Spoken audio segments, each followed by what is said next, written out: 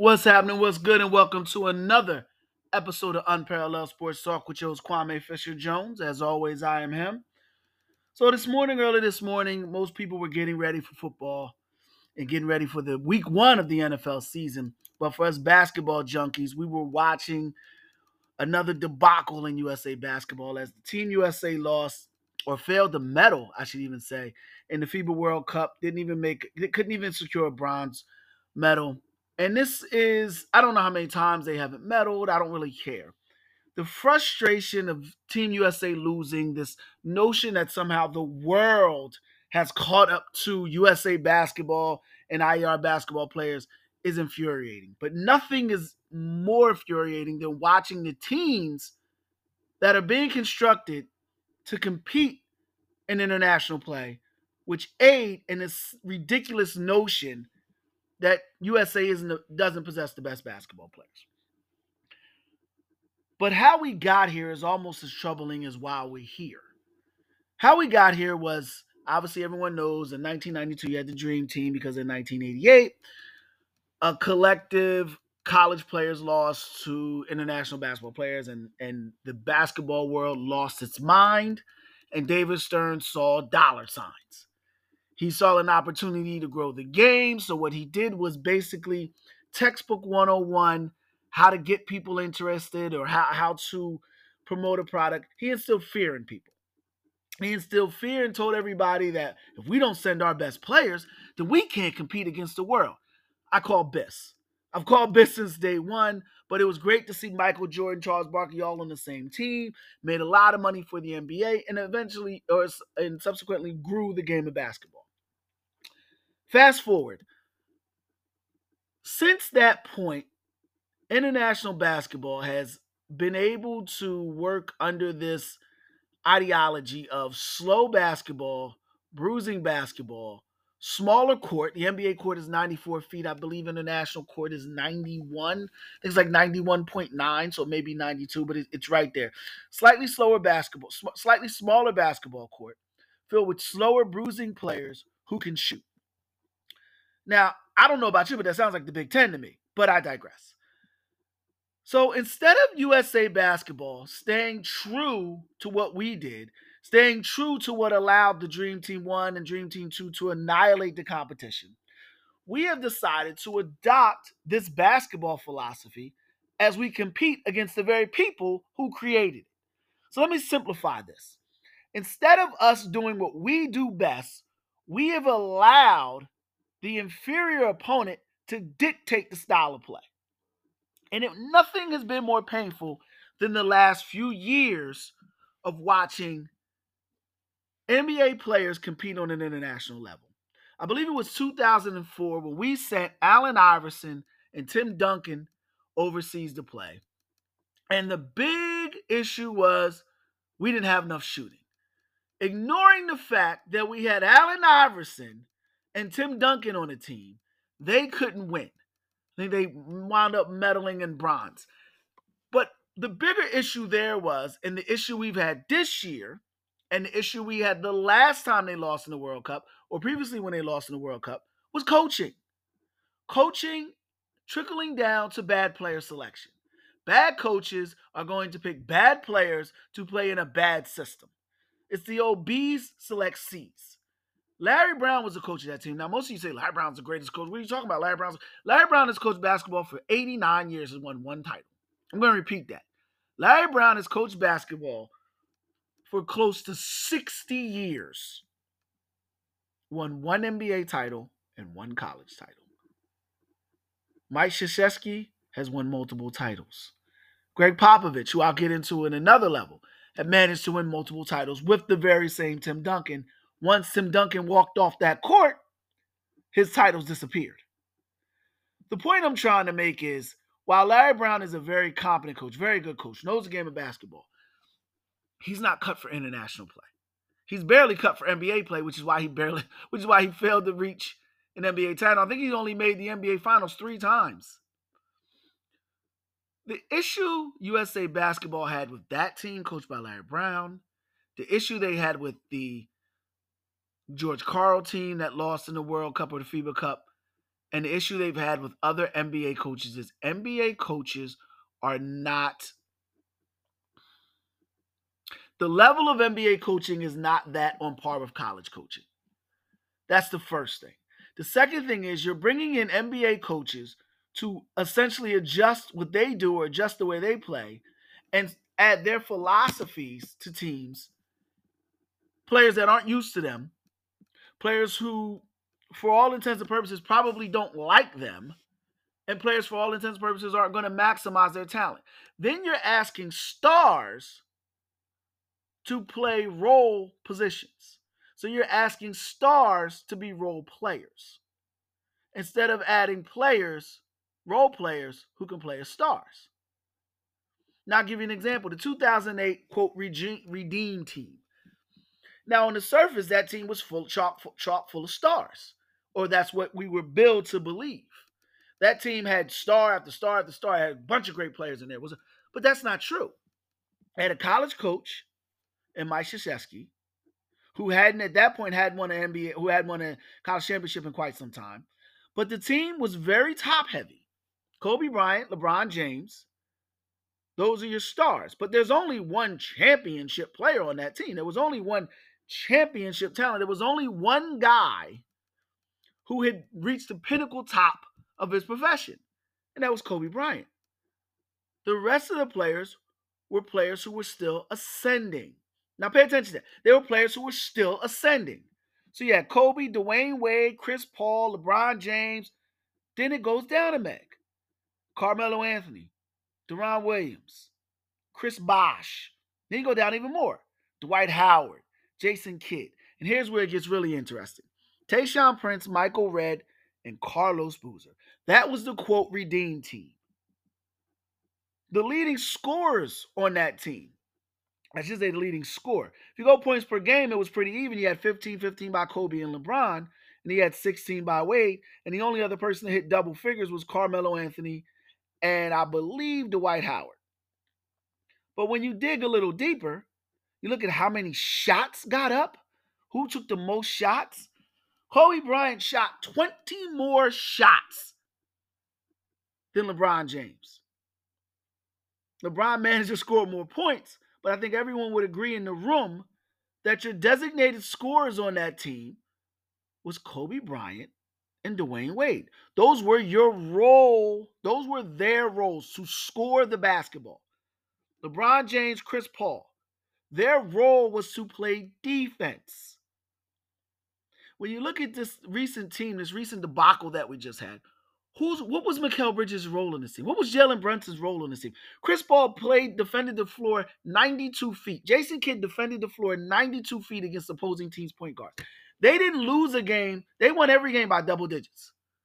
The world would lead you to believe it was close because the mantra is, the rumor is, the nonsense is that the world has caught up to Team USA or to USA, and they have not. They're nowhere near us. We're getting beat by teams with role players and one high-quality NBA player. Why? Because they definitively know their role. They know exactly what they're there to do. They practice that. Instead, we have a coach who refuses to allow his scorers to be scorers.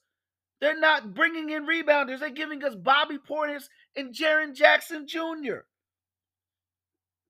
And if you were to sit down and ask 5 NBA coaches who are the best defensive players in the game, I would guarantee if you ask 10 coaches, 8 of them will have Jaren Jackson Jr. at 5th or not on the list at all. But again, that's who they sent over. Bobby Portis Jr.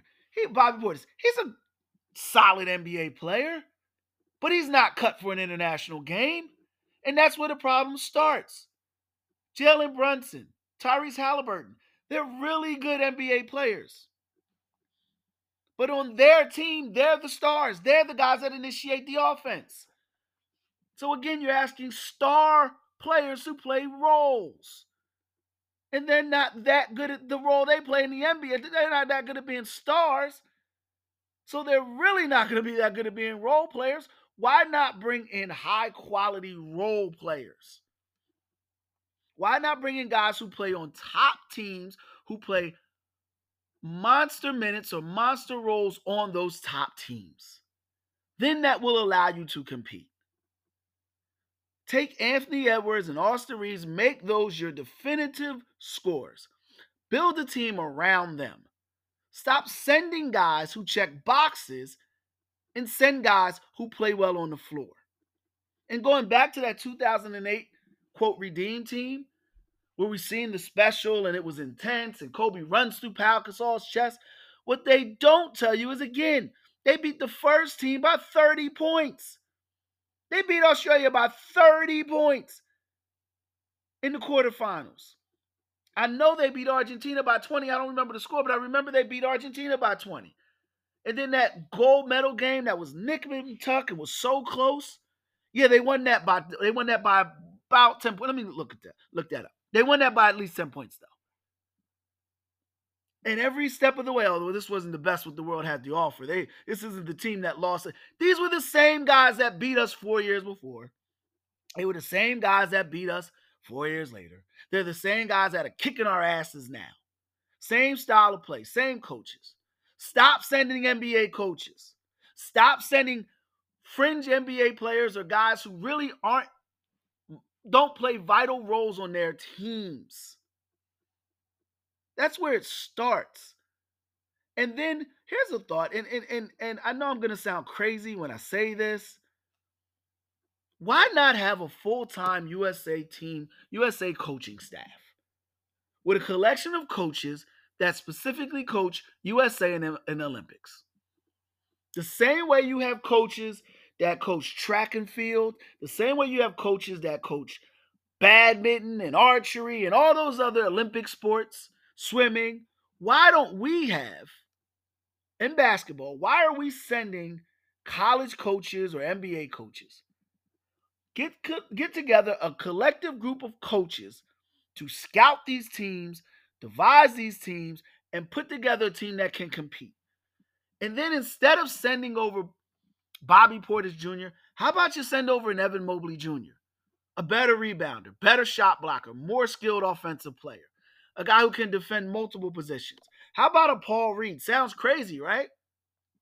Paul Reed just had the Utah Jazz and the Philadelphia 76ers fighting to sign him. He just got a monster deal, so there's some value there, and he's one of the highest rebounding players per minute in the NBA. Miles Turner Jr. How about Caleb Martin, Wendell Carter, Daniel Gifford, Kevon Looney? Remember him, right? Won a couple titles with the Golden State Warriors. Maybe Grant Williams. Just got a monster deal with Dallas Mavericks, one of the best 3D players. Herbert Jones. Instead of hitting me with guys that can shoot. Yeah, we need more shooters because their problem is scoring. This microcosm way that they view the game of basketball in the USA is allowing them to get handed to them internationally. You're telling me that Lithuania could beat the Memphis Grizzlies in an NBA game? No. Memphis would mop the floor with them. What's the difference? Oh, you're playing international rules. Are you? Or how about you go over there with NBA quality players, not NBA stars, but NBA quality players, and introduce them to the NBA game?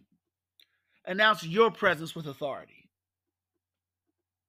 Perhaps bringing guys whose sole purpose is to rebound, guys whose sole purpose is to defend the length of the court, guys whose sole purpose is to set strong screens and to get out on picks.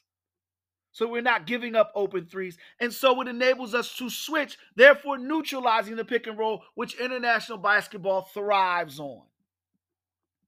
And then guys who can get nasty. So when international players go a little dirty, they can go dirty. Instead of going high like Michelle Obama says, perhaps when they go low, we go lower. Fill the team with quality role players who are stars in their roles versus star players or guys who think they're stars. Because I got to be honest, when you're sending over a roster filled with the Cam Jordans of the world, miss me with that. Mikal Bridges is a good player. Come on, man. Pau Pincheiro. I mean, when you go through the roster, the current roster that they sent over there, the first thing is this team isn't good enough. The roster on paper is good enough to compete. The problem is it's not constructed good enough to compete on a international level because those guys don't play international basketball. They barely play NBA basketball at a consistently high level.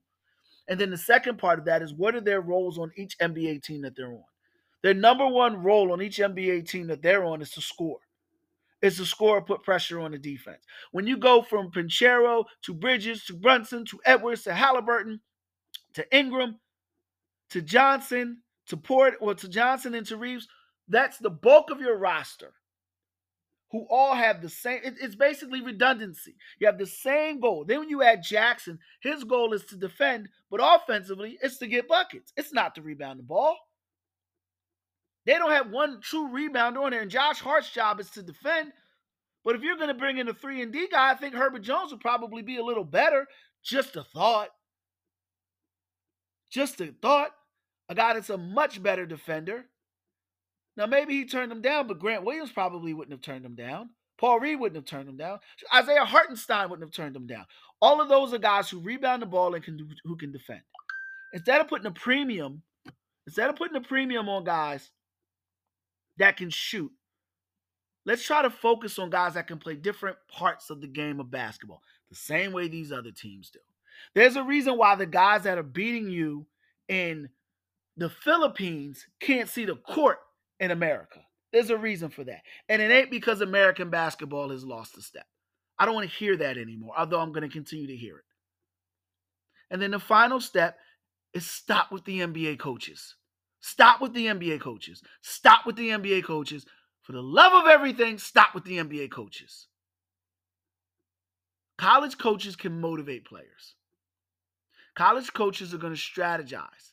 College coaches are going to give you X's and O's high level. NBA coaches are going to sit down and debate whether they should call a timeout. The guys that develop the NBA players are your player development coaches. Your NBA coaches usually micromanage a game. So here's a thought. Hire coaches specifically for Team USA. Create a salary, designate a position specifically for Team USA and for the FIBA Cup. Then you have those coaches sitting there online, ready to go. They scout these teams. They know the type of players they need to compete. And if guys don't make the team, you can always pluck another one. There are G League players who can compete in the FIBA World Cup at a high level. Trust me. There are G League players who would go into the World Cup right now and be dominant players, especially if all they're asked to do is to rebound, set screens, or hit open shots, bring the ball up, defend. And it's the old adage, hungry dogs run faster. But at some point, we have to stop allowing the inferior opponent to dictate what we do. We have to stop allowing the poor to dictate what the salary should be for the rich. Imagine a world where we allow the incompetent to determine the level of competency, where we allow the C's to dictate what the A's should do. Because the best product in basketball is the NBA. It's not international. And that's what USA basketball has become. The lesser talented players are dictating what the more talented players should do. And then they're flustered. Then you get bad calls, you get bad turnovers, and then the bad coaching makes it even worse. The only way to save USA basketball is to play USA basketball. Construct a team of USA players just the same way you would construct the Oklahoma City Thunder, the Los Angeles Clippers, the 76ers. You would have rebounders. You would have defenders. You would have shooters. And you would have scorers. That's the way USA plays. That's the way we need to continue to play. That's it for this installment of Unparalleled Sports Talk. As always, we appreciate your time and your ear. You be easy.